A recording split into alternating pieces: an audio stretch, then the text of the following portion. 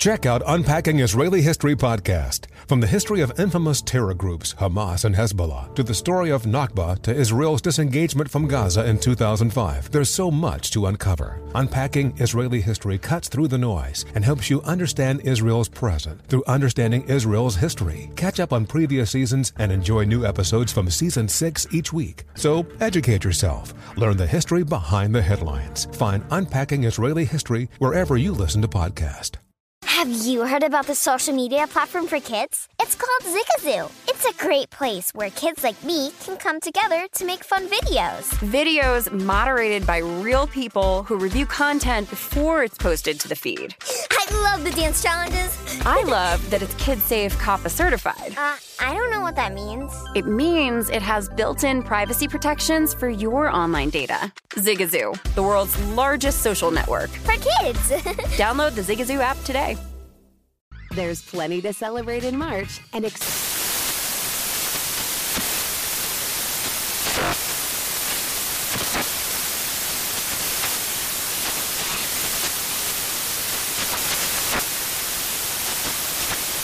National Craft Month with the perfect pizza at home class from Craftsy. And anytime is right to listen to iHeartRadio's iHeartCountry Radio. Discover more shows and movies for free.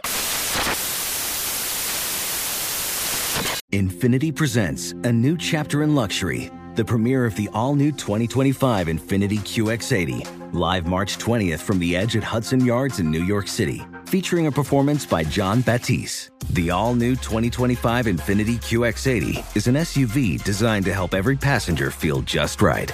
Be the first to see it March 20th at 7 p.m. Eastern, only on iHeartRadio's YouTube channel. Save the date at new-QX80.com. Don't miss it. 2025 QX80 coming this summer. Welcome to This Day in History class from HowStuffWorks.com and from the desk of Stuff You Missed in History class. It's the show where we explore the past one day at a time with a quick look at what happened today in history. Hello and welcome to the podcast. I'm Tracy V. Wilson and it's September 5th. The word hippies, as we usually use it today, was used in writing for the first time on this day in 1965. So hippies, I'm using that to mean part of the subculture that started in the 1960s, peaked in the 1970s, associated with things like long hair, beads, psychedelic colors, black lights, expanding one's consciousness through drug use, and events like the Summer of Love and Woodstock.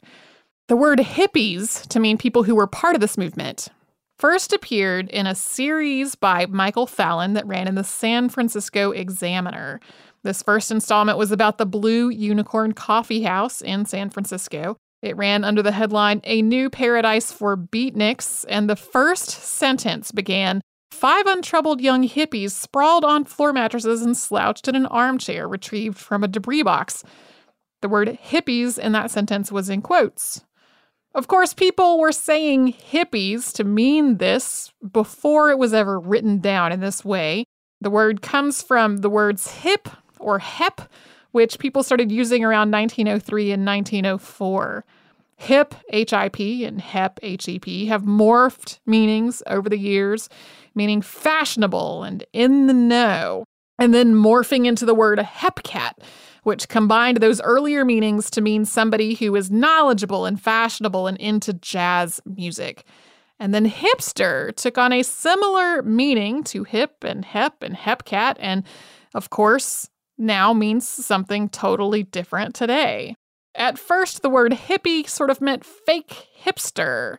And then when that Michael Fallon article came along, he was using hippie as a synonym for beatnik.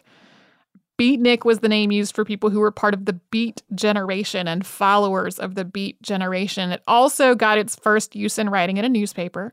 That was a column in the San Francisco Chronicle on April 2nd, 1958. The Beat Generation was a bohemian social and literary movement. It combined poetry and other writing with Zen Buddhism and jazz, and the idea of breaking out of traditional literary structures and social expectations. The Beat Generation is considered to be sort of one step before the hippies, basically the hippies' precursor. And Norman Mailer had used the word hipster to describe the Beat Generation as well. So hip, Hippie and hipster are just such great examples of how one word's meaning can really morph so much over just a few decades. Today, the word hippie is often associated with anti-war activism and looking back on the movement against the Vietnam War. But at the time, people who were described as hippies often weren't thought of as being politically active. Some aspects of that counterculture movement that spawned the word hippie in the 1960s, though, are still associated with the term today. So even if you don't think of hippies as being connected to Woodstock and psychedelic colors and drug use, you might think of people you would describe as hippies as pacifists or into vegetarianism or into organic food and holistic medicine. Those were also part of the same counterculture movement. So sometimes if you're describing your friend who likes to go to the health food store and pick out a bunch of organic vegetables to make a vegan entree for everyone as a hippie, it's connected to that earlier movement, but a slightly different flavor from how the word was used back in the 1960s and 70s. Thanks so much to Christopher Hasiotis for his research work on today's episode, and thanks to Tari Harrison for her audio work on this show. You can subscribe to This Day in History class on Apple Podcasts, Google Podcasts, and wherever else you get your podcasts. And you can tune in tomorrow for a massacre.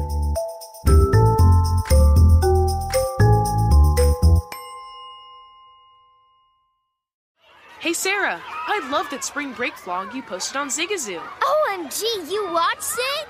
Yeah, it was so cool.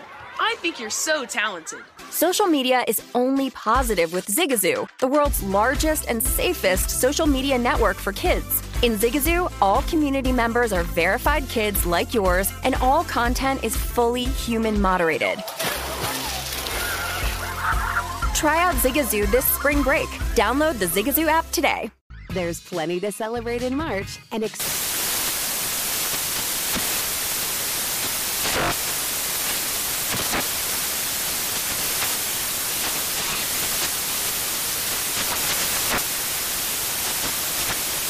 National Craft Month with the perfect pizza at home class from Craftsy. And anytime is right to listen to iHeartRadio's iHeart Country Radio. Discover more shows and movies for free.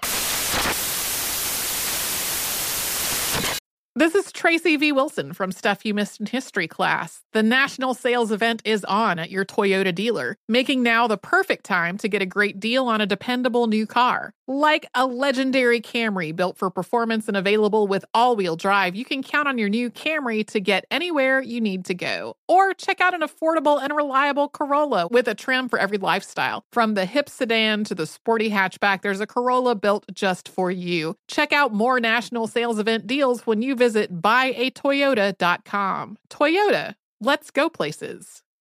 I'm Dr. Sanjay Gupta, CNN's chief medical correspondent, and this is Chasing Life.